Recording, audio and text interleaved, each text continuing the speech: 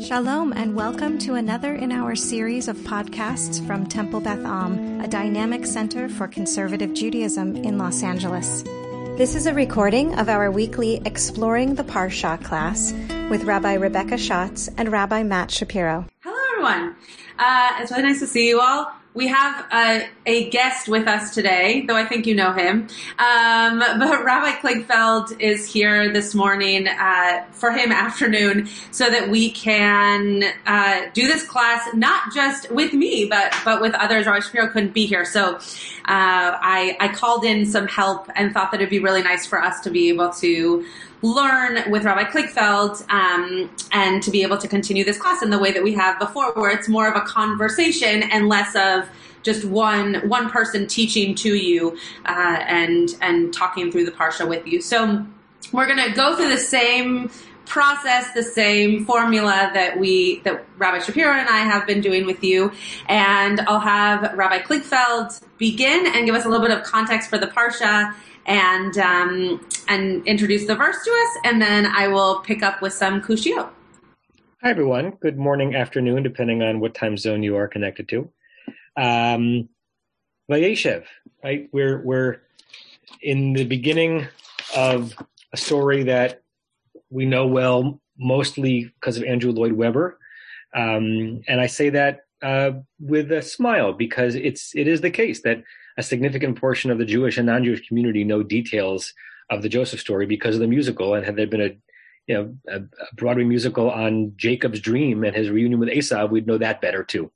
And if you want to hear some of that music in about an hour and 45 minutes, you can join us for Kabbalat Shabbat, because we're going to be doing Kabbalat Shabbat to some Joseph and his Technicolor Dreamcoat music. Beginning of the Joseph story. Joseph takes up the last four parashot of the last four of the 12 parshas in the book of Genesis deal with the story of Joseph. He gets a lot of attention. In some ways, he gets more direct attention even than Abraham got. Abraham does not get four parashot on his own, and it continues this family dysfunction that we've seen since people started to be born in the book of Genesis, with there being envy of one sibling of the other. A question of, does importance come via primacy, or does it come via what you've earned by your actions? And we're seeing some of the complicated repercussions of Jacob's great love for Rachel. Right, Jacob's great love for Rachel, which is wonderful to behold in Parshat Vayetze, complicates his relationship with his other children and the relationship between Joseph and his siblings, because that preferential treatment leads to that kind of jealousy and leads to Jacob probably turning a blind eye to the discord that he helped sow in his own family. And we see where that leads. Now, if you take a broader look at it, without all of that, the Israelites would never have gotten down to Egypt. And had they never gotten down to Egypt, they would never have left Egypt. And had they never left Egypt, we wouldn't have had revelation at Sinai. Right? So that's another complicated way of looking at this, that the Torah presents this descent into Egypt both as tragic and inevitable. Right? So therefore, the relationship between the brothers is both painful to watch, but it has to be, because the narrative relies on their being stuck in Egypt, and only stuck in Egypt as a result of what emerges from the verses that we're going to look at. We're really looking at one half of one verse here. And we could spend a year on it. And you could obviously do this on nearly every verse of the Parsha. But the verse that we want to look at is Jacob's reaction when he first learns of Joseph's dreams and the way he's sharing that with his brothers and what it means for the family's future. So if you have a Chumash in front of you, I'm in the Eitz Chaim Chumash, page 226, 227. If you're in any Chumash, chapter 37 of the book of Genesis, of Breshit. And let's start with... Wait, can you repeat where we are? Yes, we're in the 37th chapter of Genesis, of Breshit, pages 226, 227, 228 in the Eitz Chaim.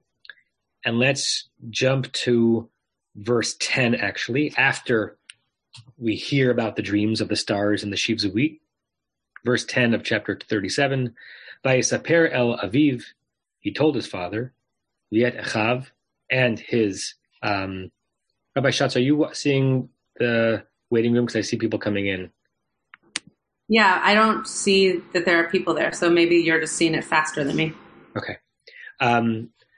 So Yosef told his brothers and his father, Vayigar bo aviv. Jacob's first reaction is to scold Joseph. What are you doing? Right? It's a good parental reaction to scold someone for lording over their siblings, or for preening about a dream that suggests he's going to lord over them. Vayomer lo, Jacob said to Joseph, Ma chalom hazeh. What is this dream?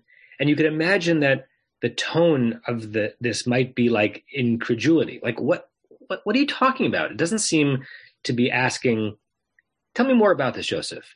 It more seems like an accusatory. Ma chalom hazeh. What is this dream asher chalamta? Havo navo. Do you really think we're going to come? Ani, I, b'imcha, your mom, b'achecha, and your brothers, lihishtachavot lecha arza. We're going to bow down to you? Right? Of course, you could intonate it differently. You could intonate it more plainly, but the simple reading seems to be that Jacob initially is a little bit upset that Joseph would dream this and then would prance around naming this dream. Vaikanu vo echav, his brothers had envy for him, which is interesting because you might think that the reason why Jacob was responding this way to Joseph would be to mitigate any envy in the family, right? The optics of Jacob scolding his son might have been so the brothers would see Jacob undermining this superiority, but still they envied him, right? Whatever Jacob was trying to do was not sufficient. And all of that is leading to the 3/4 words, depending on how you consider the hyphen that we want to focus on. Aviv, his father, Jacob. Shamar, that's the key verb here. Shamar, which means to guard, to protect, to preserve, something like that. Et hadavar. He guarded, protected, preserved the thing, the matter, the word. Those of you in my Rashi class know the most interesting verses are the ones whose vocabulary are simple, not hard. We know what these words mean, but what does it mean? What is the Torah telling us when the Torah says that the brothers had envy of him? That's obvious. And his father protected the thing. His father preserved the word. His father guarded the matter. What's going on? So Rabbi Schatz is going to raise the kushiyot, but that in some ways is the prime kushya, the prime difficulty. What are we trying to be taught by those verses, those words? The JPS translation translates it plainly, but I would say uninterestingly. And his father kept the matter in mind. What does that mean? Is that another way of saying that he didn't forget it? And remember that in the Joseph story, we're going to be playing later on with the relationship between not remembering and forgetting, right? Joseph, when the cupbearer comes out of prison, Parshat Parshat Miketz ends with the Torah saying that V'lo zachar et sar ha-mashkim et Yosef, that the cupbearer did not remember Joseph, vayishkachehu, and he also forgot him. Right? The Torah likes to say that those are two different things. To not remember and to forget are two different things. So there's a relationship between what it means to hold something in your memory. Is that all we're being told here? Or is there something else that is keyed in by this root shamar, particularly because later on in the Torah, in post-revelation Torah, lishmor has a very heavy valence. It's to follow the commandments, right? Shamor v'zachor b'dibur echad. We're going to say that in just a few hours, right? That we're supposed to remember and protect the Shabbat in one word. So maybe this is just a cigar being a cigar. Shamar means that he didn't forget it. He held on to it. Or maybe there's something heavier or more nuclear about the root shin mem reshir. Bashatz? Yeah. Okay. Thank you. So now we are going to have you ask any questions that you might have. I'm going to share the verse on the screen because I know some of us are visual learners, and that will be helpful. So here highlighted is the verse that we are focusing on. And go ahead, raise your hand. Would love to hear what your kushiyot are on this verse, on any of these words that we will be diving into. Yeah, Renee. You just have to there you go. I was just looking in the Rashi and the book that we use, and it's saying that the father waited for the matter rather than keeping it in mind, which to me kind of seems very different connotation. Yeah. So what's your kushia on that? That's a great comment. What's the kushia part? Well, if he was waiting, what was he waiting for? Okay, great. So how are we translating shamar from something that we believe could be guarding or protecting into waiting? And what is that connotation of waiting if it's not an exact translation of shamar? Okay, great. So what's Rashi trying to say about And if he was guarding, what was he guarding? Same, whichever way you kind of define it. Great. Okay, Rebecca. I guess for me, the main question is, what is hadavar? Is he keeping in mind for later, or just remembering the way Joseph is behaving and that he's upset with this way of this superiority? Or is he actually keeping in mind this dream? Does he understand already that it's something that will become important in the future? And so the question is, what is he keeping in his mind? Right.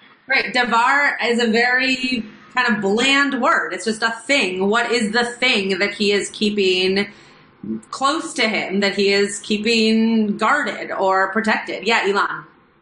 I would also suggest that the matter he's keeping in mind, because it's in the same sentence, is he keeping in mind the fact that the brothers were angry? Yeah. Great. And were they jealous? Were they angry? Right? If we translate the Hebrew exactly, it would be jealous, but we hear it as anger. Are those two synonyms? Right? What is he trying to remember that that's a feeling that his other children really were having for Joseph? I saw Karen and Denise. So Karen and then Denise. I'm kind of, something's percolating in my mind about the fact that this was his favorite son. And he's saying a crazy thing. Uh-huh. Like, what do I love you more than anybody else. What are you, nuts? I mean, why am I loving you so much if this is what you're thinking? I mean, I don't get it. Right. So tell me what it is that you don't get. Like, what's the, maybe I'm saying that Jacob doesn't get it. Like, got it. Okay. It doesn't jive with the favoritism that he's. Right, so maybe he's holding it close because he doesn't understand how his favorite son could have such a wacky idea. And maybe along with what Ilan was saying, how can my favorite son bring so much anger to the rest of my children? Great. Denise and then Norm. Denise. Okay, so thinking about the word davar, I wonder if it's used almost like in Israel where they talk about hamatzav, the situation. Mm-hmm. And it doesn't mean just this bombing or this stabbing. It means the last 20 years of it. Mm-hmm. And all the narratives that go into those 20 years. And it almost feels like kind of like that, like this one incident with the report and the specifics of the dream kind of underscores what was going on between them for a really long time. Right. And it's just kind of summed up in hadavar because he was like so intimately familiar with it already that it was just like, yeah, it goes in that file. And then at the same time, but shamar, that he was like, people in unhealthy situations, like a smoker will like protect that addiction to cigarettes. I saw that in my family. Like people you couldn't say anything about smoking. You had to talk around it. It was like a protected zone. And that maybe that these are juxtaposed because Yaakov doing that and kind of guarding that as a topic that we don't discuss contributed to it escalating that way and going on for so long. Great. Both wonderful and deep questions on very simple words, right? And that's similar to what Rabbi Klinkfeld was saying, that there are sometimes those simple words are what make us think even more about the context or the meaning of the sentence that we're talking about, because as you're drashing out for us, it's possible that these very simple words that we know and we hear all the time mean so much more, have such a deeper meaning to what Jacob might have been doing or thinking. Okay, Norm. Or Rachel. I thought that Denise and Ilan both made really good points, but with Ilan's in particular, I wonder, is it possible that Yaakov, who we know is always planning and plotting and thinking about things in advance, is it possible that he had been until this point oblivious to the jealousy and rivalry between his various sons? That's my question. Great. Yeah, is it a change in him as much as it is that there's no change in what has been happening with his sons? Is it a change now in him and that which he is seeing, or at least now recognizing and aware of? Tal, I hope it's okay that I'm sharing that you were the one who wrote this to me. Tal just wrote something very beautiful, that maybe this is a foreshadowing to Shmirah, what we do with a dead body, that it's foreshadowing his favorite son being killed. So in some ways, the Shmirah is actually starting, since when we look over the body, we are keeping them in mind. So similar to keeping a matter in mind. That is beautiful. Really, really beautiful. Yeah, I'll just leave it with that. I have nothing else to say. It's a beautiful way of reading it. Any other comments, questions, thoughts? I can't see everybody, so you have to raise your digital hand if you have another thing to say. Okay. I will kick it back over to Rabbi Klinkfeld. That was great. Many more questions were posed than we could possibly answer comprehensively.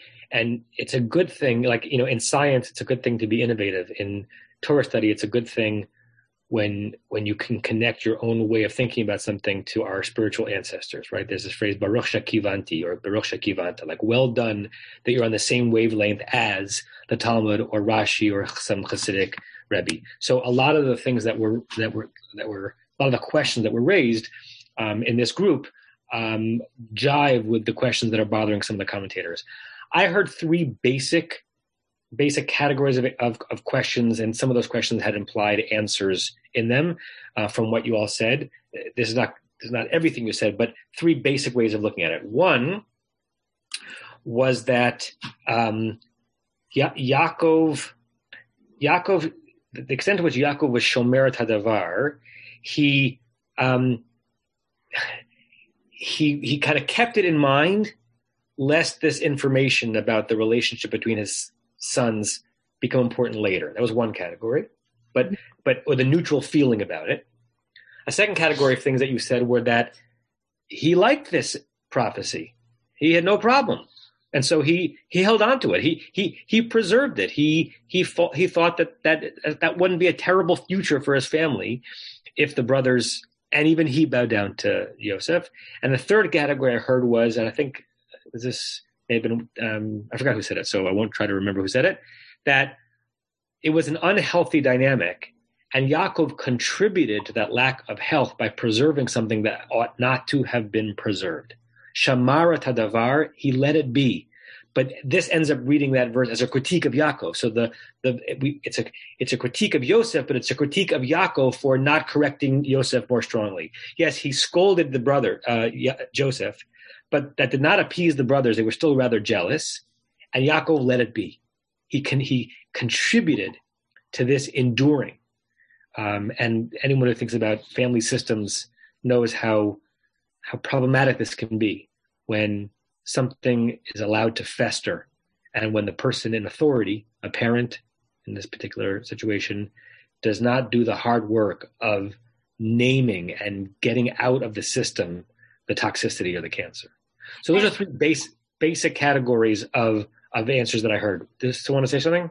I was just going to say that it's interesting that when you and I were talking about this verse, that the thing that I immediately thought of was also how he doesn't respond to the rape of Dinah, right? Or the assault, or whatever we want to call it, which happened before, but that there's some part of Jacob that is not, he's not the kind of guy that's like standing up and ready to make a motion about how things are happening in his family. He kind of, in both of these cases, is sitting back and just holding on to that which has occurred. And in both cases, it leads to not destruction in a physical way, but familial destruction and separation.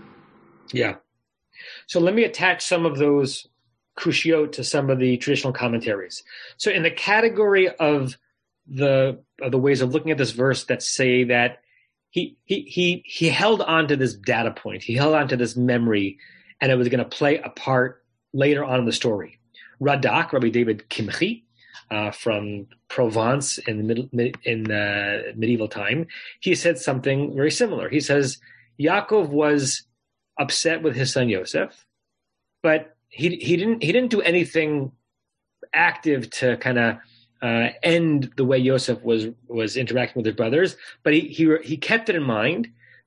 This prophecy might come to pass, and if it's going to come to pass, then Jacob the father has to prepare for it, has to figure out what his role is going to be in that scene and what impact it might have on him and his children if this prophecy is going to happen. So he didn't try to stop it.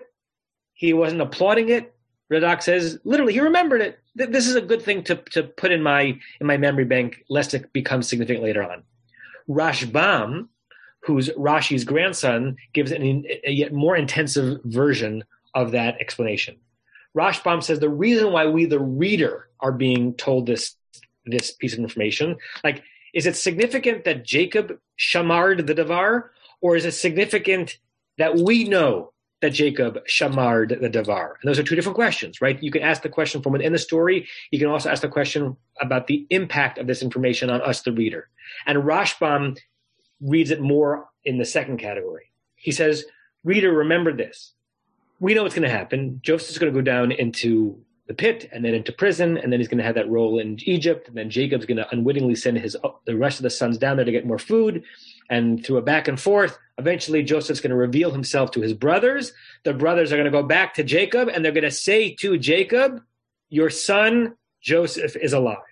Anyone remember what Jacob's first reaction is when the brothers say, Dad, guess what? Joseph's alive? Anyone remember? Look at chapter 45 of Genesis, verse 26. If you're in the Eitz Chaim Chumash, it is page 279. Starting with verse 25. Vayalumi Mitzrayim, the brothers went up from Egypt after having Joseph's identity revealed to them. Vayavo Eretz Canaan, they went to the land of Canaan. El Yaakov Avihem, to Jacob their father. Vayagidulo, they told him, Lamor, this is what they said, Od Yosef Chai, Joseph, the one whom we told you was torn up, he's alive. V'chihu Moshe b'chol eretz Mitzrayim. And not only that, right, it's like he's alive, and not only alive, he's thriving. He's the vice president of Egypt. And Jacob's initial reaction is Vayafog libo, his heart like melted away, but doesn't seem to be that he melted away out of, in the sense that he realized he was going to see his son. It melted in that it couldn't even deal with the information. Ki lo ha'emilim, he did not believe them. So Rashbam says to us, the reader, based on our verse, remember what's going to happen coming up. Jacob's initial reaction to being told that Yosef is alive is that he doesn't believe them. He can't compute. He saw the bloody coat. He knows that Joseph is dead. Then verse 27, Vayidabru elav, the brothers kept speaking to their father. Et kol divrei Yosef, all the words that Joseph had said. Asher diber, alehem. Vayar ta'agalot, then Jacob looked around and looked at the scene. Said, wait a second. Look at all these chariots. Asher shalach Yosef, that somebody clearly sent up to Canaan with my sons. There was got to be a reason for that. Lasetoto, to bring me down to Egypt, this can't just be a coincidence. Vatachi ruach Yaakov avihem. And all of a sudden, the spirit of Jacob, their father, revivified. Vayomer Yisrael, Jacob said, Rav od Yosef benichai. I guess my son really is still alive. Okay, Rashbam says that's the end of the shaggy dog story, as it were. When Jacob in our scene was Shomeret Hadavar, somewhere deep into the recesses of his mind, he put this kernel. Some point in the future, the Holy Spirit has told my son that there'll be a moment where all of us will bow down to him. And then what happens? His son dies and, he forgets about it. But it's in his unconscious. It's in his deep in his unconscious. So his first reaction to hearing that Joseph's alive is, I can't believe it. But once he sees the entourage, that thing that he remembered in our verse, it came back up. It got reawakened. This reminds me of this interesting halachic concept, a Jewish legal concept regarding chametz on Pesach. Chametz on Pesach has in some ways a more stringent rule than with respect than treif during the year. Treif during the year, or milchiks into fleishiks, or fleishiks into milchiks, if it is nullified within 1 part to 60, I think some of you are aware of that rule, right? If you accidentally, not intentionally, I remember when I first learned this rule, I'm like, does that mean I can put a very, very, very, very, very small piece of cheese on a very, very, very, very, very big hamburger, and as long as it's less than 1/60th, I have my cheeseburger? The answer is no. But in certain situations, if accidentally it gets mixed in, then it gets nullified, and then the entire substance is permissible moving forward. Not true for chametz in most situations. Chametz has a category called choser v'neor. It returns and gets reawakened. Chametz that was nullified in a ratio of 1 to 60th, a piece of bread falls into a soup. If more bread falls into it afterwards, the original amount gets reawakened and gets part of the mathematical formula to determine if it's nullified or not, which is not the case for treif or milchik and deflashik. Why am I mentioning that here? There's a long way of describing Rashbam, which is Rashi's grandson, that Jacob had a memory. It got lost. Right? Think of something that you once knew and you forgot, but then something triggers the memory back. So where was it in between? You hadn't completely forgotten it. It was somewhere in a neuron firing, but something reawakened it. So when Yaakov shomer the davar, he put this away deep in his consciousness because something told him later on this is going to be important information. And without that, according to Rashbam, he would not have believed that Joseph was still alive. That's one way, one of the categories of reading the scene. But let's move from the Radak and Rashbam to Rashi, whom Renee mentioned before. So this is Rashbam's grandfather. Rashi is of the category, not that he held on to this knowledge kind of in a wait and see this information might be useful in the future, but he waited for it expectantly. And you're right, Rashi is reading the verb lishmor to mean not to preserve, not to protect, not to guard, but to anticipate. That is a much less common use of the root, but it exists. Those of you who've been coming to Daily Minyan know that we've been saying Psalm 130 in the mornings every day before we begin Shacharit. And there's a verse in Psalm 130, Nafshi ladonai mishomrim laboker, shomerim laboker. Nafshi, my soul, ladonai, with respect to God, mishomrim laboker. It's a very truncated phrase. Waits more expectantly for God than the shomrim, than those who are awaiting the dawn, wait for the dawn. So shomrim laboker is not protecting the dawn or preserving the dawn or guarding the dawn, but waiting for it. Lishmor, as to wait. So the aviv shamarat hadavar means, according to Rashi, he did chew out Yosef for being so pompous. But then Yaakov said, I'm going to wait for this to happen. This is how it should be. This is my favorite son. He should lord over his brothers. I don't even care if he lords over me. Right? And there's another halachic connection in there. Sforno, who's an Italian commentator in the 16th century, comments on Rashi's commentary, and Sforno brings in a text from the Talmud in Tractate Sanhedrin, page 105, and I'll read you the quote from the Talmud. Rabbi Yossi bar Choni, Rabbi Yossi the son of Choni said, Bechol Adam mitkaneh, it's natural to have envy of just about any person if they're in a situation that's better than you. Chutz mibno, except for your child, v'talmido, and your student. So what this rabbi is saying, either kind of dispositively or psychologically, it's normal. I don't know if he's saying it's a good idea, but it's normal to have envy of just about anyone. But parents don't envy their children, and teachers don't envy their students. Why? Because if your child does something that you are not able to do, you applaud. You have nachas, right? They may have yichus, but you have nachas. Malcolm Gladwell does a great podcast on the relationship between nachas and yichus as Yiddish pride going in two opposite directions. And if a teacher sees a student, arrive at realizations or research or achievements that the teacher didn't, hopefully the teacher doesn't have envy of the student. Teacher is beaming with pride because the student outclassed or outdid them, right? So how does that relate to this scene? The brothers can have envy of the image of Joseph being in charge of them. Yaakov, no envy. My son's going to be a great leader and we're going to bow down to him. Okay. Sounds fine with me. So Rashi is in the category of those who think that Yaakov shomering the davar with a smile on his face. The others were with a question. I wonder if this is important information to know. Rashi's like, wow, I believe that this prophecy is going to come, and I'm looking forward to it. Let me pause here because that was a lot before we look into some other stuff. Rabbi Schatz, do you want to comment, or I don't know what the next step is? I will comment. I will also mention that for those of you who are with Rabbi Shapiro and I usually every week, you know that sometimes Rabbi Shapiro will bring a text and I'll say, great, that was exactly the text that I was going to bring. So Radak and that piece from the Talmud were the two pieces that I also was going to bring.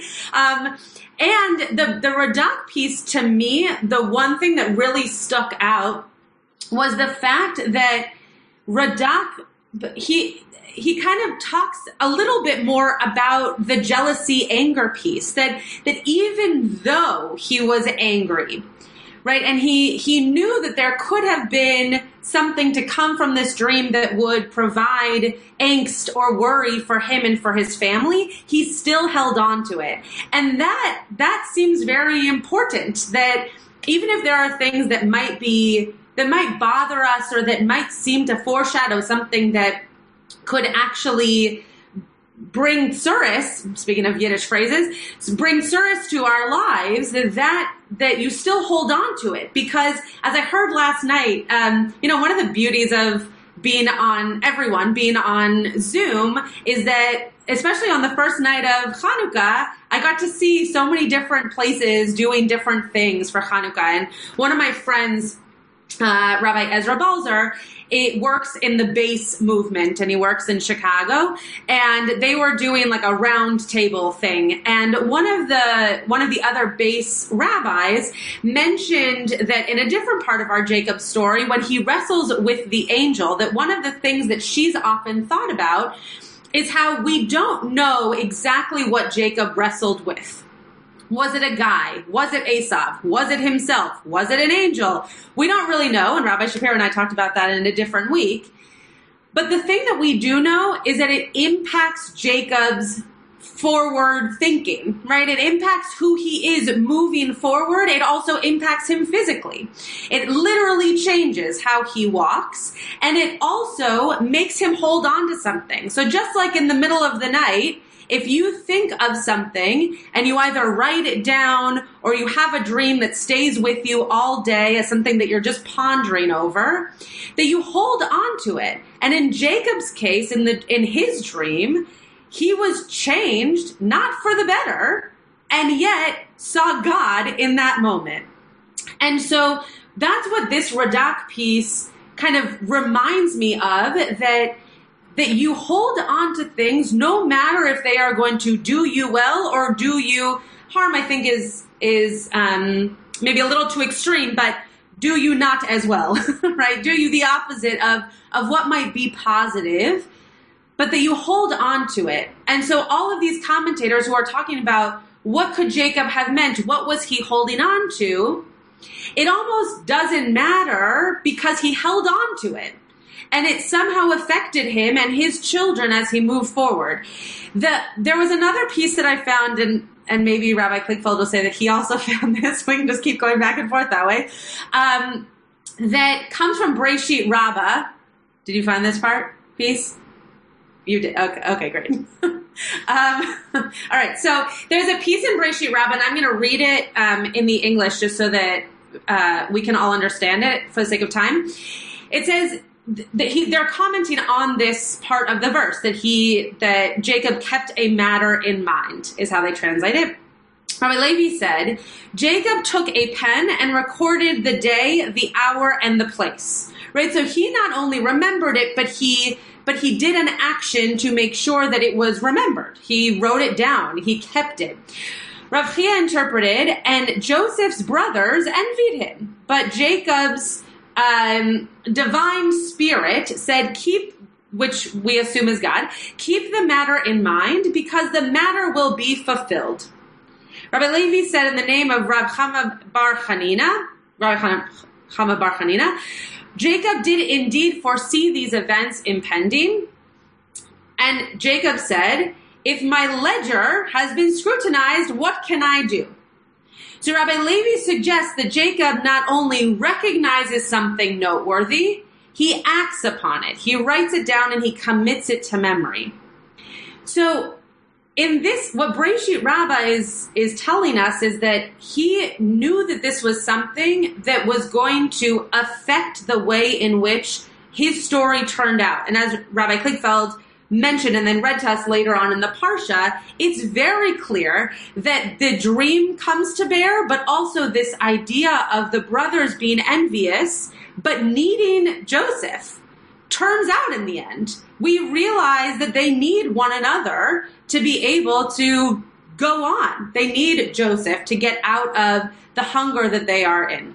So this Shamar et Hadavar for me, it is a very interesting piece that I want to believe that Jacob did something, that he didn't just remember it in his brain and think, oh, that's important, but that he did something about it. Whether he wrote it down or he told it to someone, that it's something that he really needed to keep in his heart to allow him, number one, as Tal mentioned, to be able to get through the moments that were going to be difficult, of imagining that Joseph was no longer part of the family, that he was dead, but that also he needed it to be able to reconcile those moments, that through the jealousy, they still were a family that Joseph was going to help reunite. Those are my thoughts thus far. Let's open it up. And I'm going to need to go a little bit before it's over because I'm doing a meditation that I have to start on a different Zoom channel. But let's open it up to some questions and comments. Then I have one final text that I want to share with the group. Renee? I'm thinking of as a parent, if you know that your kid does something wrong or has a particular pattern of behaviors, so you don't necessarily hold it against him, but you kind of keep it in the back of your mind and you wonder if the next time you're in that same situation, if it's going to happen again. Yeah. So I think that's kind of more what Jacob did. He kind of, knew that Joseph had done wrong and maybe he's going to do wrong again, maybe not. And he kind of just kept it there in the back of his heart. Well, let's see what'll happen. I think it's interesting to note, and this is true of this verse and, every other verse, that when it comes to the different possible ways to interpret what a word means, part of it we might be interpreting based on our sense of etymology and linguistics, and part of it based on what we want the scene to show, right? So what kind of a Jacob do we want to appear in this scene? And that will depend on what we think he should have done in response to this jealousy in his family. Do we want to see Jacob as shamaring et hadavar, in the sense that he tried to keep the matter in check because we want to see him as taking some responsibility? Do we want to see Jacob as someone who's learned his lesson from the experience he had with Esav? Or are we instinctually seeing Jacob as someone who has not moved past that? And so we therefore read the scene as him accepting this. Shamar Tadavar, he preserved like in amber, like as a showpiece, what this prophecy was going to be because it sounded right for him. So some of that is based on what we think the word lishmor means. Some of it is based on what we think a role of a parent is and whether we think positively or negatively about Jacob, right? In the scene. The thing that I keep coming back to is the way that we talk about Shamor et Yom HaShabbat Lekodsho, right? We talk about keeping Shabbat, and often that comes with action, whether actions not to do or actions to do.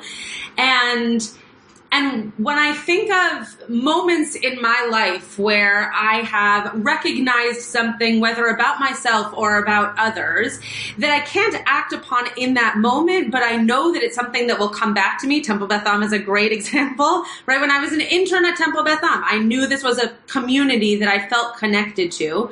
But there was nothing I could do about it while I was an intern, right? I knew that I felt connected. But I went on to other things, and I kept that in my mind as something to act on. And I wonder if Jacob is the kind of character, based on, as I brought before with his daughter's incident, the kind of character, and similar, it's interesting, my brother Jacob is this way also, that you hold onto things in your mind to think them over so much so that when you are acting on them, whether that's to tell your child to behave a different way, Renee, in your example, or to just at least watch their behavior to make sure that it goes in the quote correct way, that you really need to have it in your mind, but then only act upon it when it's necessary. And so maybe that part that Rabbi Kligfeld brought that comes at the end of the story is the arc of this, that the Shamar started it, but that's the end, that he then comes back to life because he realizes all the pieces of the puzzle have now reconnected. Let me offer a last little piece for you all to chew on, and then you can continue this for a few more minutes after I leave the screen. One of the things that I love about these investigations into words and verses in the Torah is that it takes you to places that are both kind of somewhat predictable and totally unpredictable, both in terms of storyline and in terms of your just understanding of the tradition.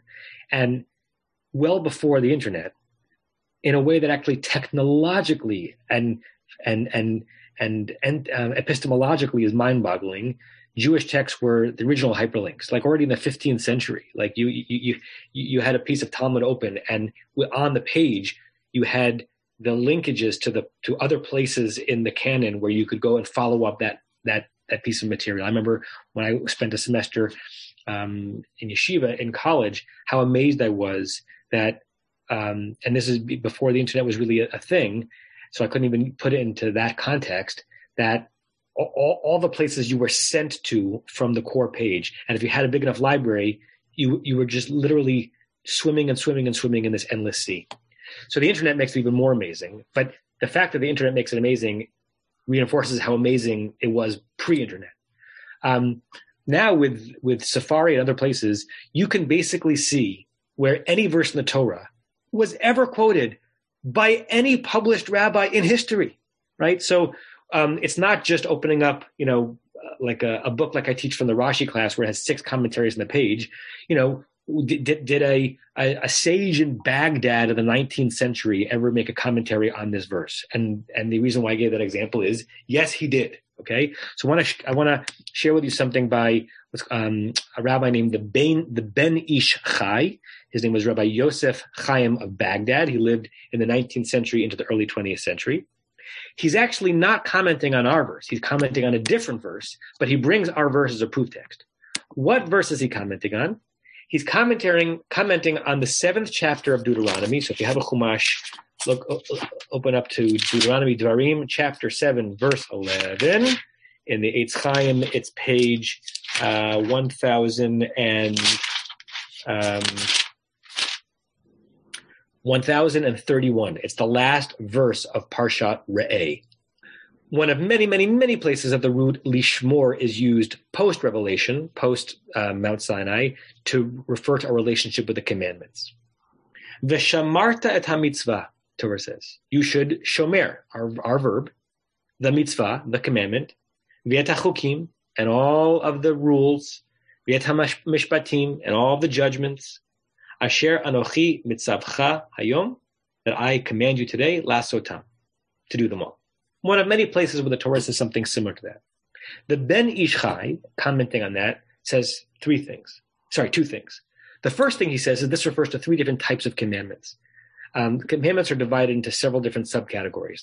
You can think of them as the positive commandments and the negative commandments. One way of thinking of them are chukim, laws that don't make any sense. The only reason we do them is because God tells us to do them, like shatnez, or not wearing certain combinations of clothing.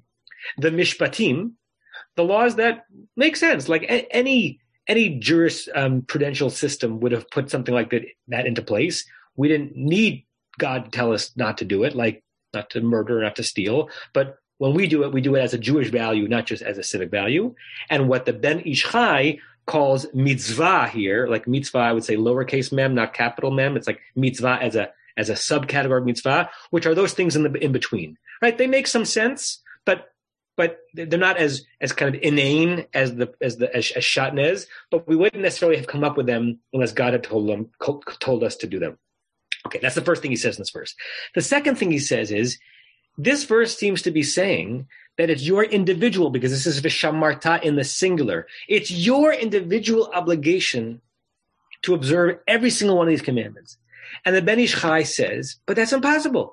Because everybody knows that even though we like to quote Taryag, which is the numerical way of the letter-based way of referring to the 613 commandments of the Torah, even though we talk about, this person is so frum, they're so religious, they do Taryag mitzvot, they fulfill all 613 commandments, no one can, because some of the commandments specifically refer to Kohanim.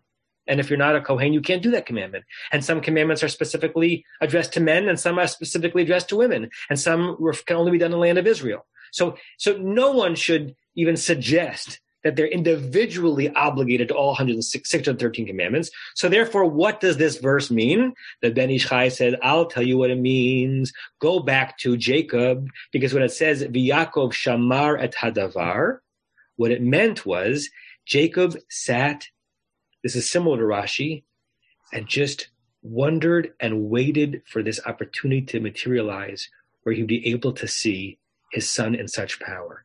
And the ruminating on it, the waiting for it, had material value. His sitting there, imagining that one day Joseph would be in a position of such prominence, was itself a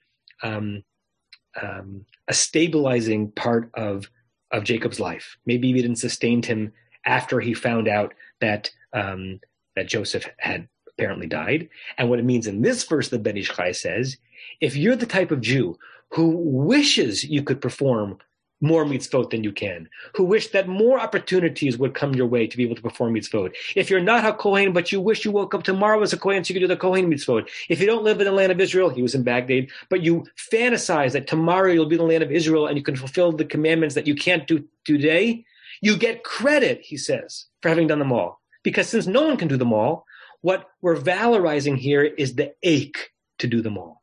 Because the ache to do them all is the shmirah here. Shmirah not as protection, shmirah as waiting and hoping for something that might come in the future. So when I read that commentary, it's not that I learned so much about the Jacob story, it's I learned something about what religious desire is, right? And when you're living in a system that has a lot of thou shalt nots, it could be, it would make sense for us to wish that there were fewer restrictions on our behavior when it comes to things that we can or cannot do on Shabbat or holidays or Pesach. But the Ben Ish Chai saying is, what is a religious person? A religious person who wants more opportunities to serve God, who wants more opportunities to show fidelity, who wants more opportunities to feel bound and obligated. And I would say, this is now my commentary on the Ben Ish Chai, that's true of our relationship with God, and it's true of our relationship with one another. Sometimes we understandably fantasize about having fewer duties, fewer kids to clean up after in our home, fewer emails to respond to, fewer moments where we're claimed by someone else rather than being able to be fully liberated as ourselves.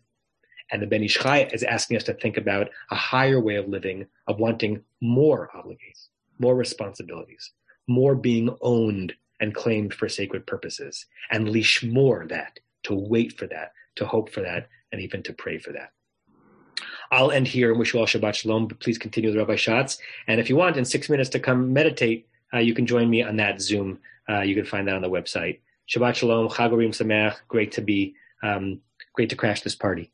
Chanukah Sameach. Shabbat Shalom. Thank you for being here. Okay, so I have one last text, but where did I go? Hold on one second. I can only see Renee now, so give me 1 second. Okay. All right. So I would love to hear other questions. If people have them, then I'm going to give us a last source that actually is going to connect us to Hanukkah. So you'll get Parsha and Hanukkah all together before you leave today. But any other questions about this verse, about the different commentaries that you've heard? Any comments? They don't have to be questions. No. Nothing. Okay. All right. Great. Okay. Oh, hi, Bonnie. So I'm going to give us a last text, and then if you want to say anything about that, you can. So this is from a Hasidic teaching, and the Hasidic teaching is bringing in this idea of keeping something close because there's always the potential for it to have more. So it kind of goes along the idea of Jacob with the waiting, right? Waiting for something to come of this or to come of Joseph. But it also goes with the idea of holding something close to you, because if you hold it as close to you as long as you can, it then might turn into something that can help you or that can move things forward for you, depending on if it's a dream or some kind of goal that you might have, that the longer you hold on to it and ruminate on it, the easier it will be once it's time for you to act upon it. So this is the Hasidic teaching. The oil of Hanukkah has the potential for miraculousness always existed within that oil, waiting to be revealed by God at the right time. Okay, so the Hasidic understanding of the oil of Hanukkah, I'm going to read it again. The potential for miraculousness always existed within that oil, waiting to be revealed by God at the right time. So too with people, within whom the miraculous always exists. The only question is when and where it will come to light. So holding on to this thing, whether waiting or just keeping it down on a notepad for the right time and the right place, was Jacob believing in his son, but I would extend it even to believing in his family, to know that something better could come than just this jealousy, right? Because as Elon pointed out at the beginning, maybe this jealousy is just, this is the first time that we're really recognizing that there's jealousy, that there's hatred for Joseph. And all of a sudden, Jacob's coming to that. And so he's holding that close to a time when hopefully that would go away. But like the oil, which in our story obviously lasted 8 days, that oil always had the potential to do something that was going to be great. But it was only until the people needed it and put it to use that it had the ability to be a miracle. And so Jacob had to hold on to this idea of Joseph because he needed for him to be great. He needed for him to be able to bring this family back together and to be able to allow for that miracle, if we want to go with the metaphor of Hanukkah, to ignite at the time that it was necessary, which is when the family needs him again and goes to him and says, I need for you to bring me something that is going to allow us to live, to sustain ourselves as a family. So I will close on that note and would love to hear if there are comments on it. It's always interesting, Rabbi Kligfeld and I were talking about this before we met, it's always interesting to bring two very different opinions and two very different outlooks on things, but then at the end kind of see how the two come together, right? He started off by talking about how Shamor was this type of holding on to it, but waiting and not sure what was going to come of it. Whereas I jumped to the conclusion of Jacob never does anything and he should have been more active from the get-go. So it's nice that those two come together to allow us to feel as though Jacob really knew that there was going to be something greater for his family and for Joseph. And so too with Hanukkah. I hope that the light in growing that light in your home, that you have the ability to see how that grows for you and allows you to think about the lights that can be ignited even when Hanukkah has ended. So Chag Sameach, Shabbat Shalom. Shabbat Shalom. If you have any comments, would love to hear them. If not, have a great holiday, and I will see you, I'm sure, on Zoom over Shabbat. You have been listening to another in our series of podcasts from Temple Beth Am, a dynamic center for conservative Judaism in Los Angeles. If you enjoy these podcasts, we invite you to write a review on the Apple Podcast site or wherever you get your podcasts. For more information about Temple Beth Am Los Angeles, go to tbala.org.